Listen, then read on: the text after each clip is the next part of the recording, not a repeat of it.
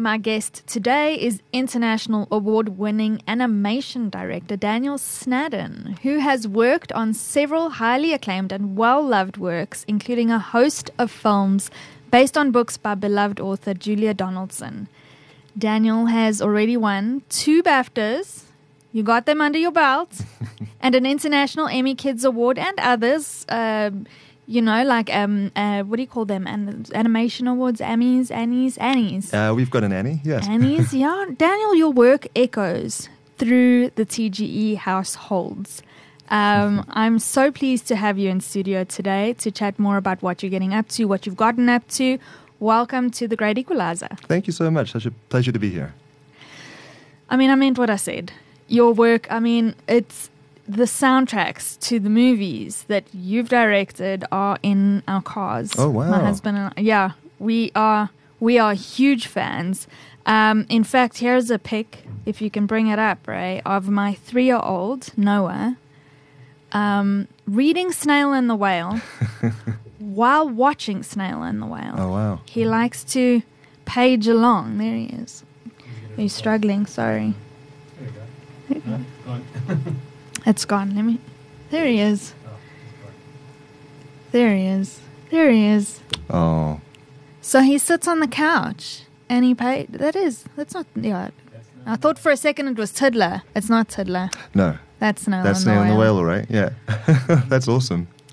We are in love with these books, as half the world is. We are in love with the movies. So as a dad yourself, yes. I want you to tell us more about that dad life before we get into the movies and your work. Sure. Are your kids Julia Donaldson fans? Well, they've sort of been indoctrinated, you know. I'm sure. What's interesting is that the first movie that we made at Triggerfish with Magilite Pictures, based on Julia's work and Axel's work, was Stickman.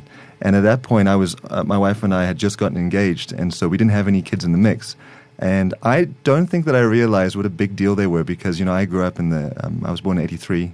And, so you're a Roald Dahl guy. Exactly. Yeah. That's exactly right. So I'd sort of seen the Gruffalo sort of posters and stuff and exclusive books and that kind of stuff here and there. And I knew there was a movie. But I didn't realize what a big deal she was. And I think that if I did, it would have been crushingly, the pressure would have been too much, It's good that you didn't. Yeah. Yeah, in a way. Yeah. So have you met her? You've met Yes. Julia. You've worked. Is it a close collaborative thing when you? So the way it works on the specials is that Magilite Pictures is a small independent studio based in London, and it's owned and run by Michael Rose and Martin Pope. Michael used to be at Aardman. He produced Chicken Run and Wallace and Gromit, some of the Wallace and Gromits. And Martin was from the BBC and drama and doing that kind of stuff, live action. They won the rights to adapt the Gruffalo for TV based on the fact that they decided that they thought it would work best if you didn't change it too much, and that was their pitch to Julia. They said, well, it's a poem, and Yes. if you try to turn it into a feature film or into a TV series, the poetry will get lost. And she really loved that because she'd been courted by all the big studios. It was such a breakout hit. And so they've really built an industry, a little cottage industry around, very high quality films and being very true to the vision of the authors, and then inviting people like myself and the other directors who have handled them to kind of come along and build the world together. Yes. So we've worked with Julia. She gives notes as we develop the script, as we develop the storyboards, and we try to keep her and Axel both on board and happy with the direction that we're going all the way through. And they have notes, and so we try to take those on board too. Axel's illustrations are, they're obviously very unique to him as an illustrator, Yeah. easily identifiable. Absolutely. And the pair, though, their works, Julia Donaldson has collabed with a ton of other illustrators, but there's something really special about the two of them together. Yes. As an animator, and also if you could explain, you started out as an animator and then eventually moved over into directing, and That's now right, you're a director for hire. So as an animator now with that hat on, is it easy to use these very specific illustrations? Because I don't look at it and go, that's not how it is in the book. Sure. It's so true, as you're saying. It's the story's so true to not only her writing but to also the characters that he's brought to life. So what do you do as an animator when you've already got those illustrations? I think it's a huge help to have something to start with. And I have friends who have worked at some of the really big animation studios in Los Angeles and in America. And often what happens in the process of developing a book into a movie or doing an adaptation is that it changes a lot, and it's really based on the recipe of who is there. You know, who are the producers, the creatives that are all around the project, and it starts to change to really suit what they want to see. You know, so you could start with something that's very beloved, and then end up with something that sort of resembles it, but it is quite different. Personally, I think that if you start with something that's enormously popular, the job of, as far as I've understood it, is not to try to change what people love about it. It's to try to capture that and then to present it in a new medium. Something that we had an enormous advantage at Triggerfish when we took on the specials, because the Gruffalo and the Gruffalo's Child and Room on the Broom were all made at a German studio called Studio Soy. And then they ended up doing The Amazing World of Gumball on Cartoon Network. And so Magic Light were looking for a new partner and chose Triggerfish to work with. So we had already seen some of the amazing work that they'd done to take these 2D illustrations, you know, these paintings, which are full of personality and detail and texture, and to turn those into a 3D world. And I think this is really smart, their kind of feeling was, you know, in computer graphics, things can often look a bit too perfect. They can look very, very mathematical or geometrical, for want of a better term. And that can look great, but if you look at Axel's work, it's not that. It's a hand-painted image. And so those original movies were all built sets, like stop-motion sets. So everything that you see in the background of those first 3 specials is made by somebody. And it's lovely being here with you guys in Linden, because I know that just across the road is Mon Creative Studios, who are friends of ours, and they have the same approach. And there's something really magical about going into a studio and just seeing all these little miniature sets, these little tiny trees and rocks, and there's so much care and love put into all of those little things. At Triggerfish, even though they used to be a stop-motion studio that made Sesame Street, Yes. shorts, they hadn't done stop-motion for years, and their 2 big films that they made, Zambezia and Kumba, were all CGI, and so it was a completely CGI studio. So our challenge at Triggerfish was to recreate this feeling of a handmade set in CGI. And it sort of... It sort of speaks to the talent levels in South Africa, and the skills of the artists that we work with, that they were able to pull it off to a point where I was talking to the animation director of Stickman, who now works in London. He worked on The Lion King and Maleficent and all this kind of stuff. Okay. And he said that he got contacted after we made a film called The Highway Rat by someone at Leica who made Paranorman and Coraline, and they wanted to know how we did certain things with the characters in stop motion. And he said they thought we did that in stop motion. No way. We were so chuffed. Exactly what you wanted to achieve. And Absolutely. I'm glad you mentioned all of that, because you did very lightly gloss over that Triggerfish partnered with Magic Light Pictures after the German company Yes. of that partnership ended. That's a very light gloss over a South African company having this amazing, huge partnership of these BBC Christmas specials. That's an institution in and of itself. How did that happen? How did that partnership come to be? Did you pitch? Did you tender for it? Yeah. So I think that Magic Light had a couple of different studios they were talking to, but they'd seen Kumba, and they were really impressed with the quality of the images that we produced for Kumba. So I worked as an animator on Kumba and a storyboard artist, and even though it's a fairly old film now, it was made in 2000. I think it was released in 2012 or 13. it still feels like the Karoo. You know, there's still so much beautiful detail in the environments, and it has a really good sense of place. So they saw that, and it gave them the feeling that, well, maybe in CGI you could capture what they were looking for, you know, in their specials. So I had this amazing experience. I was working with Anthony, who's director of Kumba, on a film that he was developing, and I was doing some storyboards, and then got invited to pitch because they were looking for a co-director for Stickman, the first special, and I got to pitch my sort of take on the book and what I thought it was, and what I thought would be, you know, challenging about it. And I met Michael and Martin in Cape Town. I flew down from Joburg. I was originally based in Joburg, and it seemed that Triggerfish did a very good job of wining and dining Magic Light. They flew out. I don't think they'd been to Cape Town before, but they showed them all the sites, took them out to the vineyards, and what was really funny is that Kumba had been for over a year. And I don't think there were very many people at Triggerfish. I think we'd gone from a team of about 110 to, I think there was probably only the partners left, who were, you know, the 5 guys. And after Kumba, okay, because they weren't doing any other work. Yeah. And so I think that they all, the story I've heard them tell is that they all went off and said, well, this is great. We'll make the things here. We'll be able to come up to South Africa and spend time here. And they said, fantastic. And then they took them to the office and they said, imagine computers and imagine people. You know? All there was just, you know, desks and chairs on desks and cobwebs in the corner.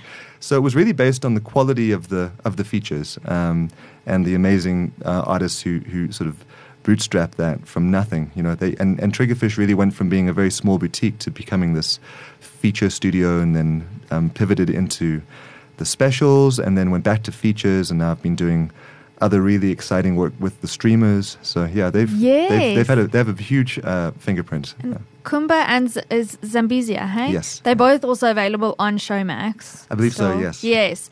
And okay, before I go into the next thing, that is for Triggerfish, and you guys who managed to sell that. That's amazing. Of course you winded. Of course you sold South Africa to these guys. You know, of course you sold them. Like, not only do we have the Winelands, but we have the likes of you, and that's amazing. Well, all hats off to Stuart Forrest and Mike Buckland and Anthony and James, and the guys at Triggerfish for pulling that off. 100%. It's so cool, and I don't think I'm making a fuss about it, because I don't think South Africans make enough of a fuss about it, or if they even know, you know. Sure. I mean, it's interesting you say that, because I think that if you met a lot of people who worked at Triggerfish, animators and people who are really into this kind of stuff, I think that they have a sort of common story. Not everybody, but there's a common story of always feeling a little bit, you know, out of step with the broader culture. You know, so you've got people who are into sports and all that kind of stuff, but in terms of, you know, what they really are passionate about, it's something that they had to find an outlet for it, and animation, video games, animation, movies, TV shows, that's really kind of where they've gravitated towards. And I think that as a culture in South Africa, you know, when people overseas ask me, I say, you know, in South Africa we only got TV in the early 70s. You know, the rest of the world had TV like from the 40s. You know, it's a new industry. It was pretty new, and we had sanctions, and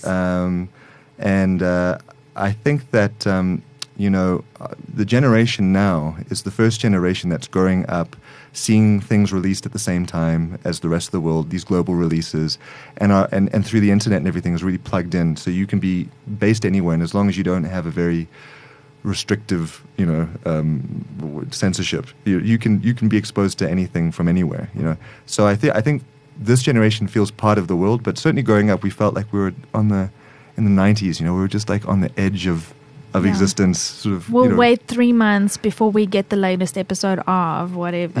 You know, 100%. The Julia Donaldson films that have been adapted is essentially why we're here, because even though it came out in December, the Smeds and the Smoos was recently aired, like in May. Or was it a bit later, June or July? Well, We're now in we August. did a screening at the Cape Town Animation Festival. I think that was earlier this year in May. So now what about Joburg? Come on, guys. There are hardcore fans here, as you can see. Yeah. I should have had my kids wear their Gruffalo suits. Oh, wow. Yeah. You started with Sick Man, as you said. You worked on Zog, which won an International Emmy Kids Award. Yes. What did you win an Annie for? The Annie was for The Snail and the Whale. Which you won 2 BAFTAs for Best Animation, Best Director. And Best Director. Yeah, I share that with my wonderful directing partner Max Lang. Amazing. And the other Donaldson films that were made at Triggerfish were it was Stickman, The Highway Rat, Zog, and Snail and the Whale. So those were the 4. And then we also got a chance to work on Roald Dahl's Revolting Rhymes, yes, which was a huge highlight for me. You know, we put that play on when I was at primary school in Nelspruit at a little school called Uplands, and I remember how much fun it was because it was so.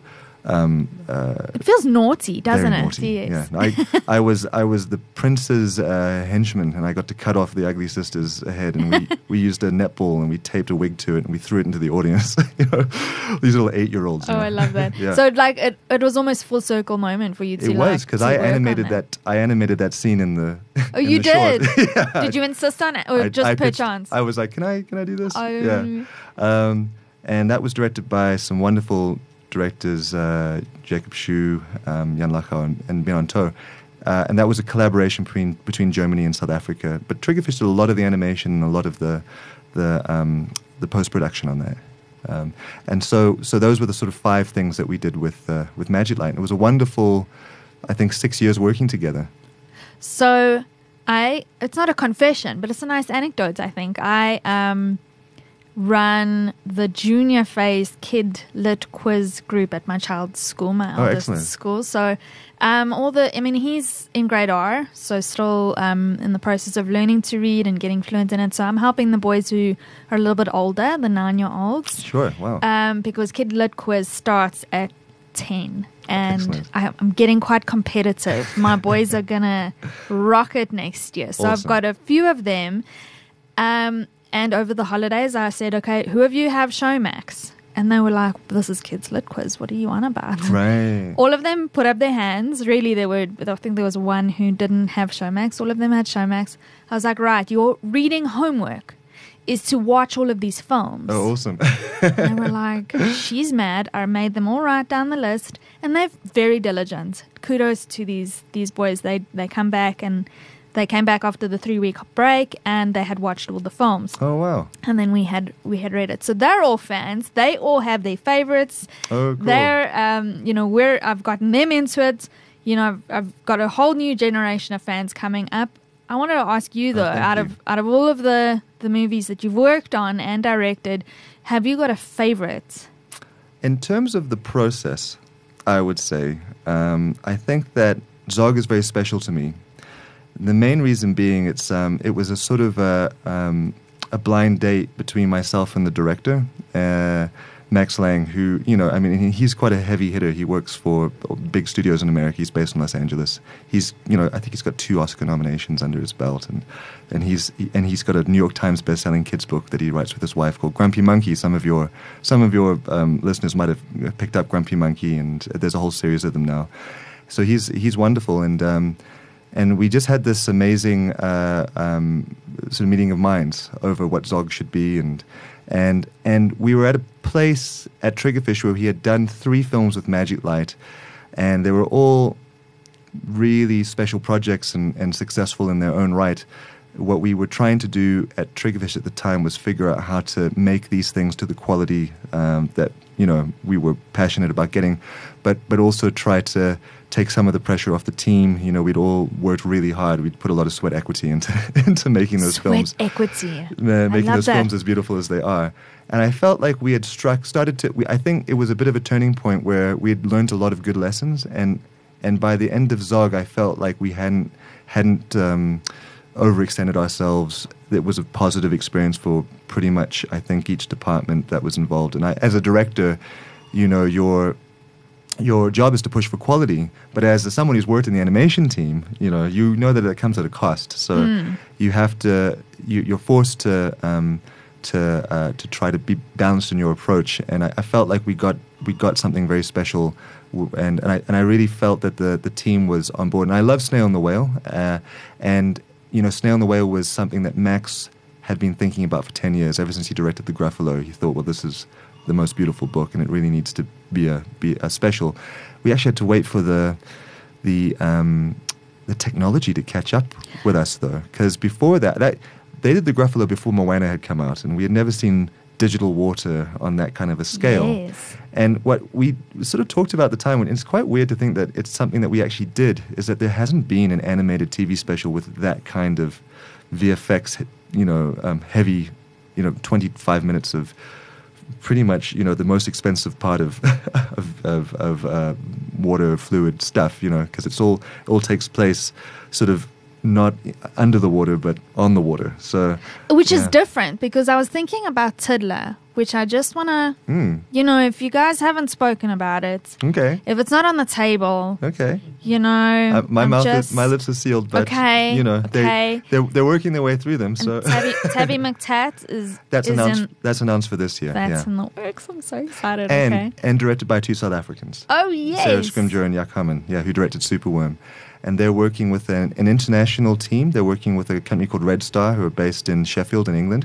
But a lot of the animators and a lot of some of the HODs are South African. So it's the South African talent is kind of stuck to these films, amazing, even though they're starting to be made elsewhere. Yeah. So I was actually thinking about that. I thought, why Tiddler? And I thought, why not Tiddler yet? And I thought maybe because of the water. Sure. And then I realized, well, Snail and the Whale. But what your explanation of you had to wait for the technology to catch up. That's incredibly interesting to me. But also, it's my favorite. The Snail and the Whale. Snail and the Whale. It's my favorite of the books. It's my favorite of the movies.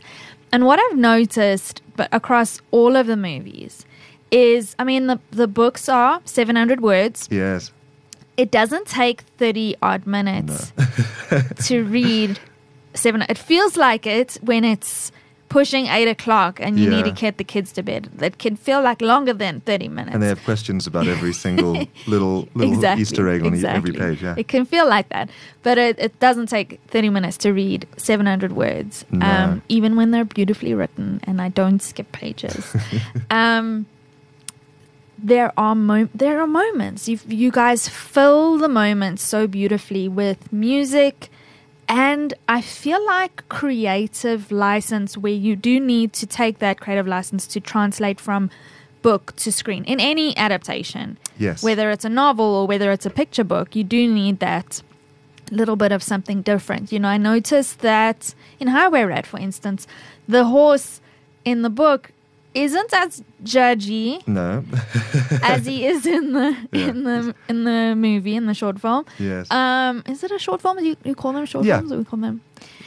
He's not as judgy, and he's the narrator in the end. Spoiler alert. Yes. But, so there's things like that. And are there other kind of favorite takes that you guys brought to the books that Julia was like, cool, yes, great idea? I noticed them, the Gruffalo, I feel like he's a lot more grumpy. Sure. When he's standing and the mouse goes, oh, I'll show you how scary I am in these woods. And he goes, it's almost like a meme that runs in my head. He goes, amazing.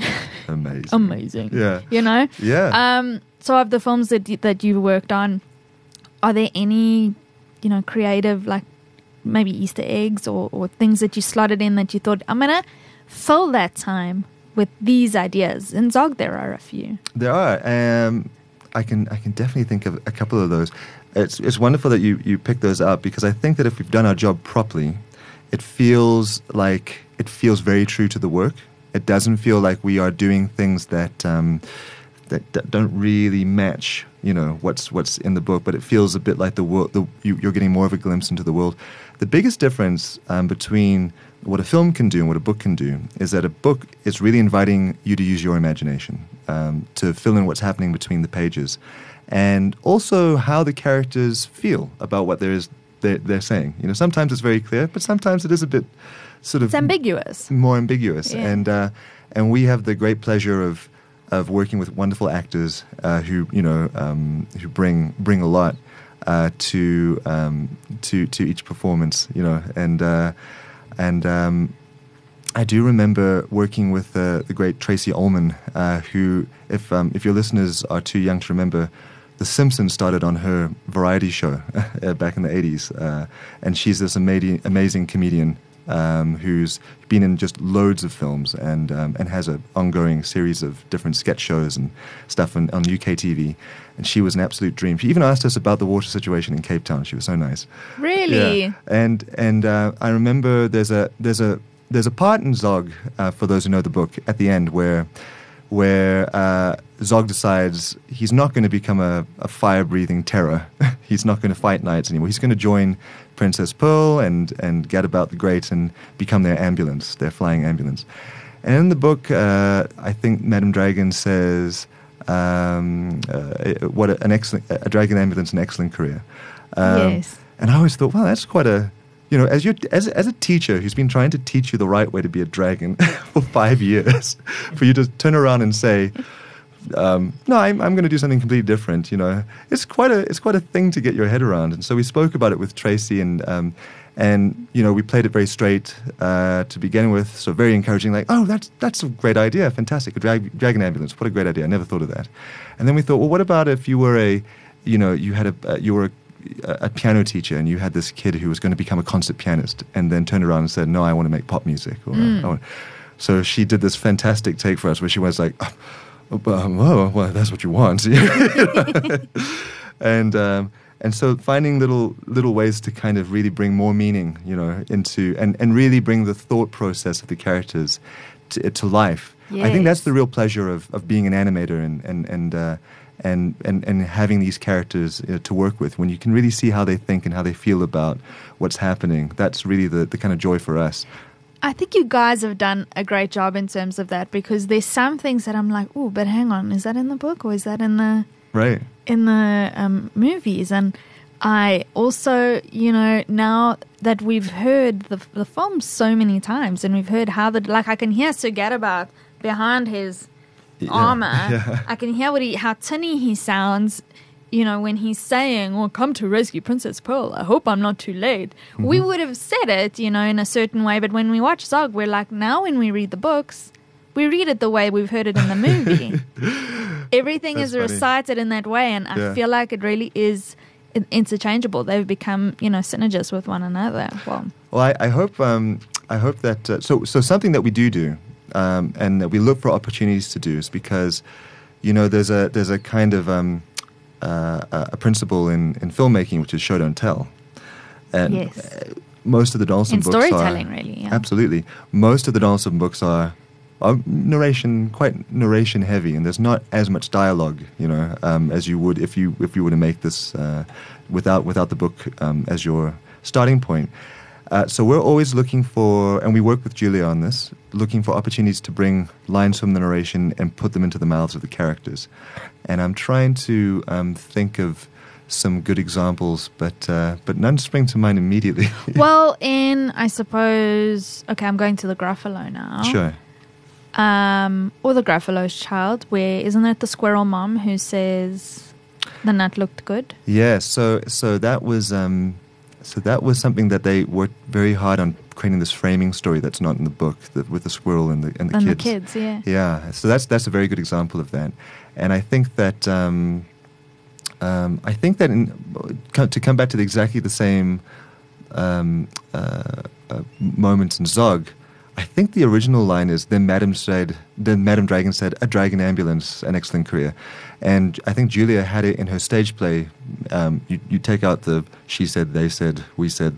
You try to get rid of that, and she replaced it with Madame Dragon saying, bravo, a dragon ambulance, so that an excellent career. So that the rhythm stays the same, Yeah. but now that's her line and not, Yes. the narrator going, and then Madame Dragon said. Yes. "Ah," Because is there a narrator in Zog? Oh, yeah.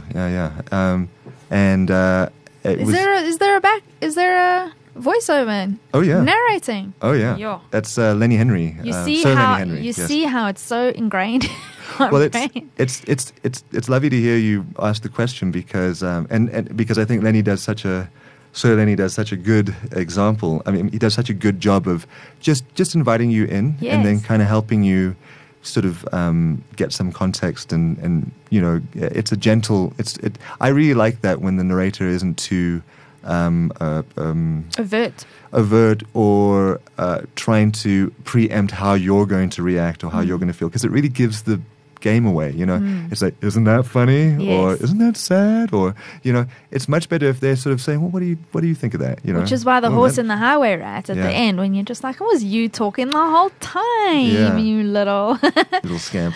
Smeds the Smoos recently came out. Let's chat about that. Yes. Because I don't think a lot of people, everybody knows the Gruffalo, and then once you've latched onto that, we're now getting to the later books, you Yes, know? yeah. So we love Smeds the Smoos. Oh, I'm so glad. Dedicated to the children of Brexit, the original text. The children of Europe, yes. The children of Europe. Which was a little... You see it was a nudge towards but it Brexit. absolutely That's why was. it's left in my brain. You know, it's interesting. So Axel Scheffler is German and Julia is English. Yes. So that partnership between the two of them is a European partnership. So they were It's an placing commentary with that book, which I love. And you know, England, everyone's got a different take, you know, about what it was supposed to be, how it's gone, and you know, it's very contentious. In the film industry, what happened was that there was so much great European collaborations and financing that as a EU member you were able to access. So a lot of the specials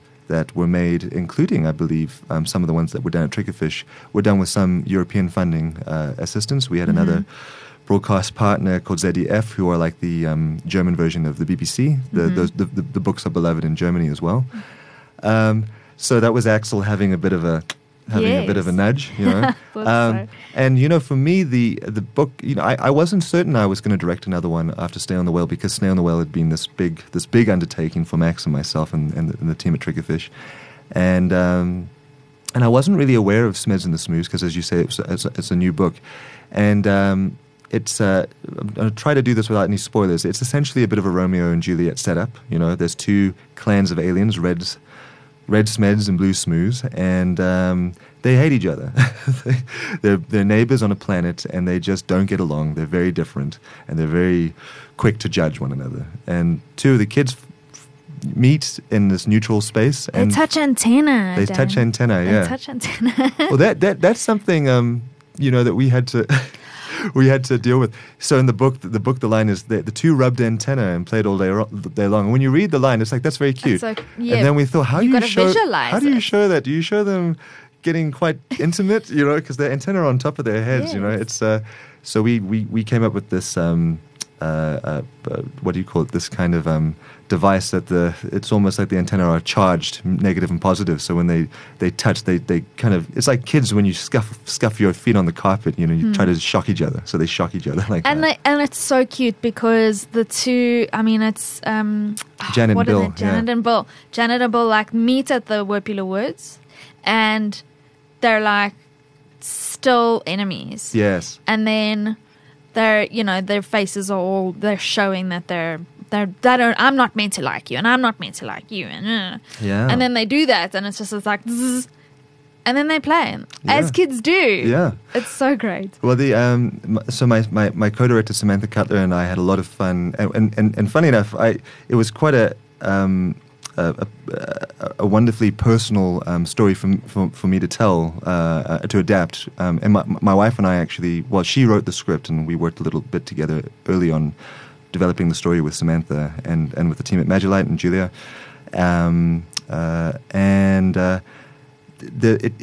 As South Africans, we just felt we have a lot to bring to this kind of a story, which is about you know prejudice and tensions between groups and things.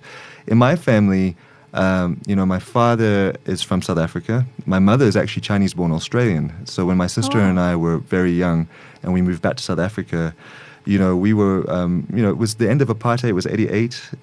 We only found out this years later, but we were classified non-Europeans and wouldn't go to any of the public schools or anything like that. And then got to experience the miracle of transformation and all of that kind of stuff. And I'm very happy to have lived through those very optimistic times. I know now there's a lot of sort of trying to figure out what was good and what hasn't worked out and all that kind of stuff. But being... That was a good transition. I mean, I was 7 at the time of our first election. Yeah, I was 11. And I remember it so well. Yeah. And I went to school at a little, like I said, this school Uplands and another school Penryn, which was like a new South Africa school. So it was integrated, immediately. So I always felt like I've grown up in that kind of a society. But it's so funny, when you speak to people from England, they don't realize how short the time spans are. So it was in my lifetime, Yes. This is not theoretical. This is now. So it was a delight to sort of tell the story about two different clans coming together and becoming one family, and that's it's it's something that resonated with me deeply. There's I don't want to give spoilers to the listeners. They must go watch it on Showmax. It's a great parenting tool. Yeah, don't you find? I think so. I think it's one of the stories. Julia likes to not be too overt with any messaging. There's a lot of, I think in South Africa we're more used to kind of just sticking the moral up front. It's like, this is a story about this issue and we're going to talk about that. Well, we also come from a storytelling nation with all of our cultures, our medley of cultures, where you have oral storytelling and there is always a parable, there's always a lesson behind that. Yeah, it's always like, don't go to the river at this time of... because this, it is more overt as storytelling. There's always a lesson behind it. So. I think the reason that Julia is so popular, and you can use the Gruffalo as an example, it's not a clear, it's not a clear, there's no clear moral to the Gruffalo. The mouse is lying to get out of trouble. He's making something up. And then his story gets out of hand and it actually manifests, he kind of calls this thing from wherever it is and then he has to deal with it. And he does it by doing exactly the same thing. Yeah. And I think that's why little kids love it so much. It's like, oh, you can work an angle. It's funny. The books are really popular here and in Australia and places that I think are more close to British culture, where we're prepared to be a bit naughty. I think in America they haven't quite cracked it in the same way, because the Americans, just like with Roald Dahl, they're a bit more. They want it's like good wins, bad doesn't. And they're a bit more. They like their kids lit to be a bit more so straightforward. Right. It's like I'm thinking now, which we haven't mentioned, of Room on the Broom. Yes. Which also has like a bit of nuance to it and a bit of naughtiness to it. I have a video that I love. I don't delete it from my phone because it's just of my eldest telling mosquitoes in the room, because we're plagued in our household by mosquitoes. He's going, leave this of mine alone, leave this of mine alone, leave this of mine alone. And then I say, and then what? And then he goes, buzz off, that's my witch. Where he got that, and you're thinking, oh, is it okay for a 2-year-old to say that? Well, Julia Donaldson wrote it. Yeah. So, So it's literature. It's literature. What are you going to do, I think as a kid, I always gravitated more towards that kind of stuff because it feels a bit more sincere. It almost feels more authentic to how people actually are and how the world actually is. Well, it is. Yeah, it doesn't feel that way, but it is. It is exactly. And that's why Roald Dahl appealed absolutely to our generation. Oh, my because goodness. you're undermining the adults. The adults get treated pretty badly in Roald Dahl novels. It's true. The adults they're not painted with a lot of respect, are they?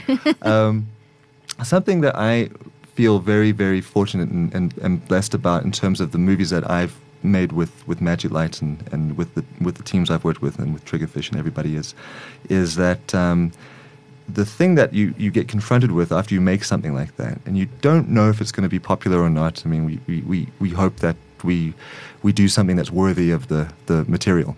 And then when you hear stories about how parents have seen the movie, many times, you kind of go, oh, good. Well, it's good. You just realize there's a responsibility that comes with that. What are you? It's almost like casting a little spell over a kid, because if they're watching this and they've got an open mind and an open heart, what is the thing telling them? And I'm just so really, I feel really, really happy that, everything that we've made, I feel, has a good... At its core, there's something really positive to take away from it. So, with Stickman, the value of the father being reunited with the kids, for example, and the value of staying true to yourself, no matter how bad things get. I'm Stickman, damn it! Just know who you are. Know thyself. With Zog, the idea that the culture you're brought up in, I was someone who never did well at sports. There's actually a moment in Zog where that's based on an experience I had, because I came over when I was 4 from America and didn't know about cricket, didn't know about rugby, knew about, baseball a little bit and that kind of stuff. And I remember playing a game of touch rugby at school and going for the try, and I spiked the ball like they do in American football. In football, yeah. And I was like, we did it. And they're like, you idiot. You screwed it up. Are you not allowed to spike the ball? No, you got to have your hands on the ball when you go over that line. Oh, yes, of course. Yeah. And it was such a moment of shame for me, because I had the opportunity and I let my team down. So I put that in Zog. So what happens with Zog? So in Zog, they're capturing the princess, right? And Zog's got the princess. And he does the same thing. He does a spike. He throws it on it, and he's so rough with the princess model that the head falls off. Yes. And not the actual princess when they're still practicing. Yeah, right? with the fake princess, and Madame Dragon doesn't give him the star, and that's directly from my own trauma.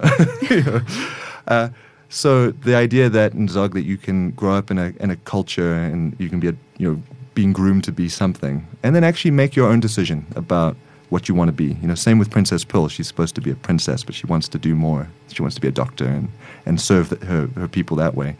And Stay on the Whale, the fact that you can feel so small, that that the world is so big, and you can feel so helpless, and that you don't matter, your voice doesn't matter, what you do doesn't matter, and it's not true. What you do matters. I don't want to cry. I've had my moments today. It's been touch and go. It's been full moon. I don't know if that means anything to anyone, but it's been a whirlwind. There's a moment in the book that you guys just did so beautifully in the film that translated so well, where he's exploring all of these, and the monkey puzzle monkey's there. Oh yeah, yeah. And he looks out and he says, "I feel so small." That's the line, and even in the book, the word "small" is typed small. Yes, yeah. And that emotion comes. I kind of veer, if I don't need to be crying, I veer away from that part of the movie when it comes. But you're so right. I actually never pieced that together. Whenever I read the book and watch the film, I think, in the grand scheme of things, Sam, whatever you went through today doesn't matter. But there's an extension of that story. Absolutely. There is, your actions do matter. Absolutely. So maybe there's perspective in the world, but yeah. And I think that, it was wonderful to have that film to put out during the pandemic. And, we didn't get to travel to any festivals to celebrate the film or anything like that because we were all stuck inside. But it was great to see the film go out and be so warmly received, because I feel like it was something that people really needed to hear, and that young kids... during lockdown, it was lovely to know that's what we were putting out into the world. Timing was so right. So I feel incredibly fortunate, and because you don't always have control over everything that you get to work on as an artist, as an animator, and so I was really I feel very, very privileged with that. Yeah, that those are the ones that I've gotten to do. Well, we appreciate your work, as you know. I appreciate the work that Triggerfish has done.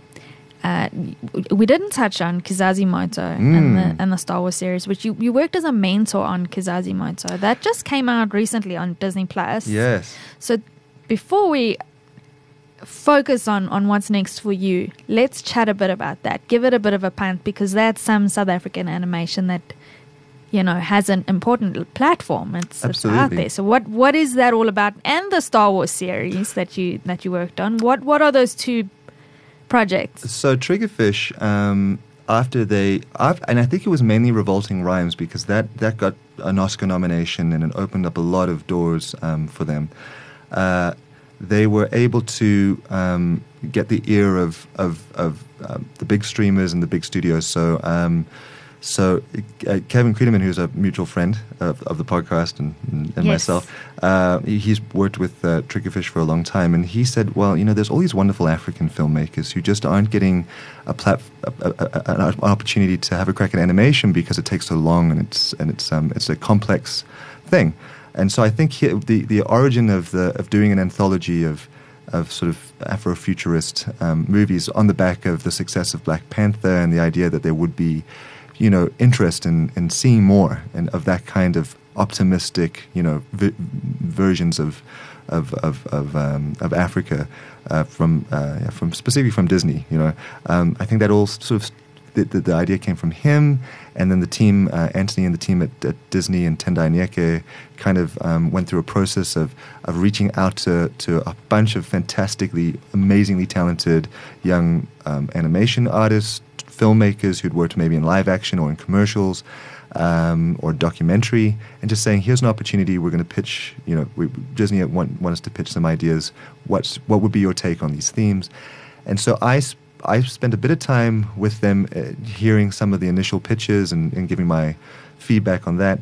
And then what I did, because a lot of these the projects that were chosen, the directors or the directing teams who were going to helm them, whose stories they were, hadn't directed animation before. So I did a couple of workshops on storyboarding and working with storyboard artists, and art direction and working with art directors as a director. And then I also gave some moral support to some of the directors who needed some perspective along the way, because making animation is always tricky. It's almost like, and especially when you're doing little short films like this, if people haven't worked with the studio before, you have to build trust very quickly. It's almost like, sometimes it's like having a little startup, like a startup business. You have to, no one knows and what's possible, and But that launched this month, and it's a critical darling. Anyone who's seen it just loves it and is very passionate about spreading the word. And it's there's something for everyone. There's comedy. There's things which are a little bit more spooky. I would say I think it's got a PG rating. It might be because some of the stuff is it deals with big themes. It deals with spirituality and war and loss, and it's beautiful, and a huge range of styles, 2D, 3D animation, and really, I think, puts a big quality stamp on what's possible in South Africa, coming from Africa in terms of animation. So I'm hugely inspired and excited about what those directors have done, and I'm really hoping that it creates more, a hunger for more. I really hope that there's more money sort of plowed into the African animation industry. Well, as you said, TV only came to South Africa in the 70s, and look at where you guys are now. So kudos again to the team at Triggerfish. And I think that the just on the Star Wars yes, of course. So that's new as well. That's like just it's a bumper year for Triggerfish. So there's Kazazimoto. We were invited to partake in Star Wars Visions, which is an anthology of animated short films, where what Lucasfilm wanted to do was choose non-American, mainly. Sort of, they wanted to go global. They wanted to kind of go to interesting countries that had strong animation studios and ask them, what is your take on Star Wars? Like, what is you as a studio? What do you love about Star Wars, and what would be like a personal story that you would love to tell in the Star Wars universe? And so it was an amazing brief, and you're a Star Wars, like, historically. You're a Star Wars. Oh yeah, like I remember fan, seeing the movies when I was a kid, and just it was so exciting. Same. And so I helped Triggerfish sort of put the call out to the team, because they said, this is a Triggerfish. We want Triggerfish to tell us what Triggerfish is. Was this like a dream come true? Did you get that brief and go, like, how is this possible? Can you pinch me right now? No, absolutely. Okay. And there were so many Star Wars fans at Triggerfish. I think we got over 70 pitches. I could imagine, because you were talking about finding your tribe, right? Yeah. Yeah.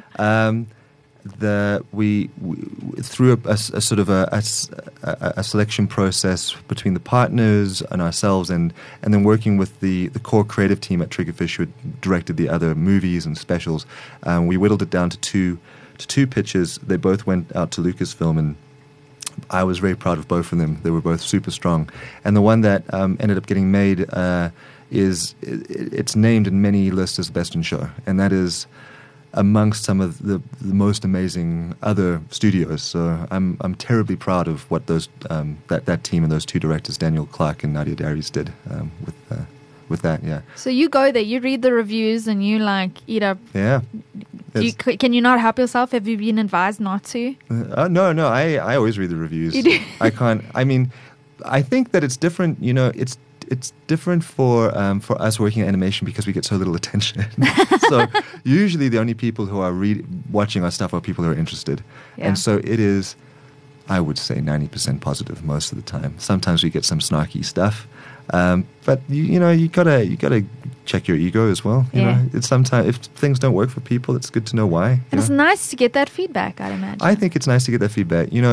What used to happen was that when we would have the Christmas specials, on Christmas Day we'd go onto Twitter and people would just tweet their reactions live, and we could see as they're watching. Yeah. There's less culture of that now, but back, I remember on Stickman we just saw loads and loads of tweets coming through, and it was so heartwarming. You felt connected to your audience, which was cool. That was special. Yeah. Okay, so what are we going to be tweeting about? What are we going to be reviewing in the next year or two? So I'm afraid to say that I am under NDA and I cannot talk about the next Magilite special. I had to ask. But I'm storyboarding. So I've decided, and I think it's worth maybe mentioning because this is a parenting podcast. I've done the last 3 years, as I'm sure many listeners have, sort of work from home, and something that I found directing and being the parent of 2 young kids was that it was almost like having 3 kids. It was, yes, and we had this big team of about, I think, 70 or 80 people in the UK. We were doing everything over Zoom, and I felt my brain being kind of split in 2, and so I kind of made the decision at the end of last year, and it was nice because there was a couple of things happening at once. We won the BAFTAs, and we finished our film, and I thought it would be a good moment to take a bit of a sabbatical from directing.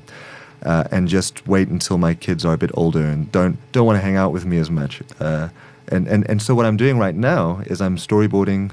So I'm helping the new directors of the new special. One of them is South African, which is really cool, Alex Bain. And I'm not allowed to say what it is or what it is that we're doing, but I think it's going to be really cool. I think it's going to be really, really cool, and I'm sure Magilite always are dedicated to doing the book's justice and putting out the highest quality thing. Of course. I love it. And then I'm about to join another really exciting project that a company called Sunrise Animation, who listeners might have seen Jungle Beats, which is a wonderful YouTube series and movie. And there's another one on the...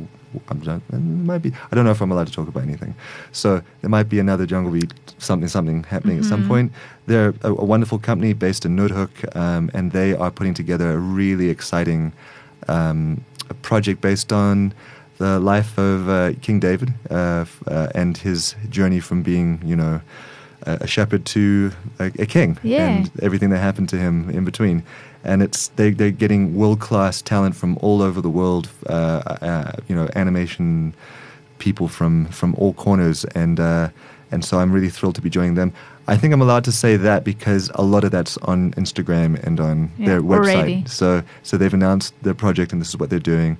And so anyone who's interested in knowing more about that can go to Sunrise's website and check out the stuff they've put out for David already. It's amazing to see, and it's amazing to see this kind of collaboration between people who've worked at big studios and then the local South African talent, and just to see how high the bar is that they're setting. So I'm thrilled to be back on that project with them. Well done, and we look forward to all the upcoming projects, the next special, whatever it may be. We're going to enjoy it. Daniel Snaddon, do me a favor. Sure. Tell Julia and Axel I say hi. Hello from their biggest fan. When I next see them, which might be sometime, okay. I will do. Please. And it was such a pleasure meeting you. I am now a fan as well. Thank you. Thank you so much. So great having you on The Great Equalizer. Please come back. Thank you so much, Sam. Thanks so much for having me.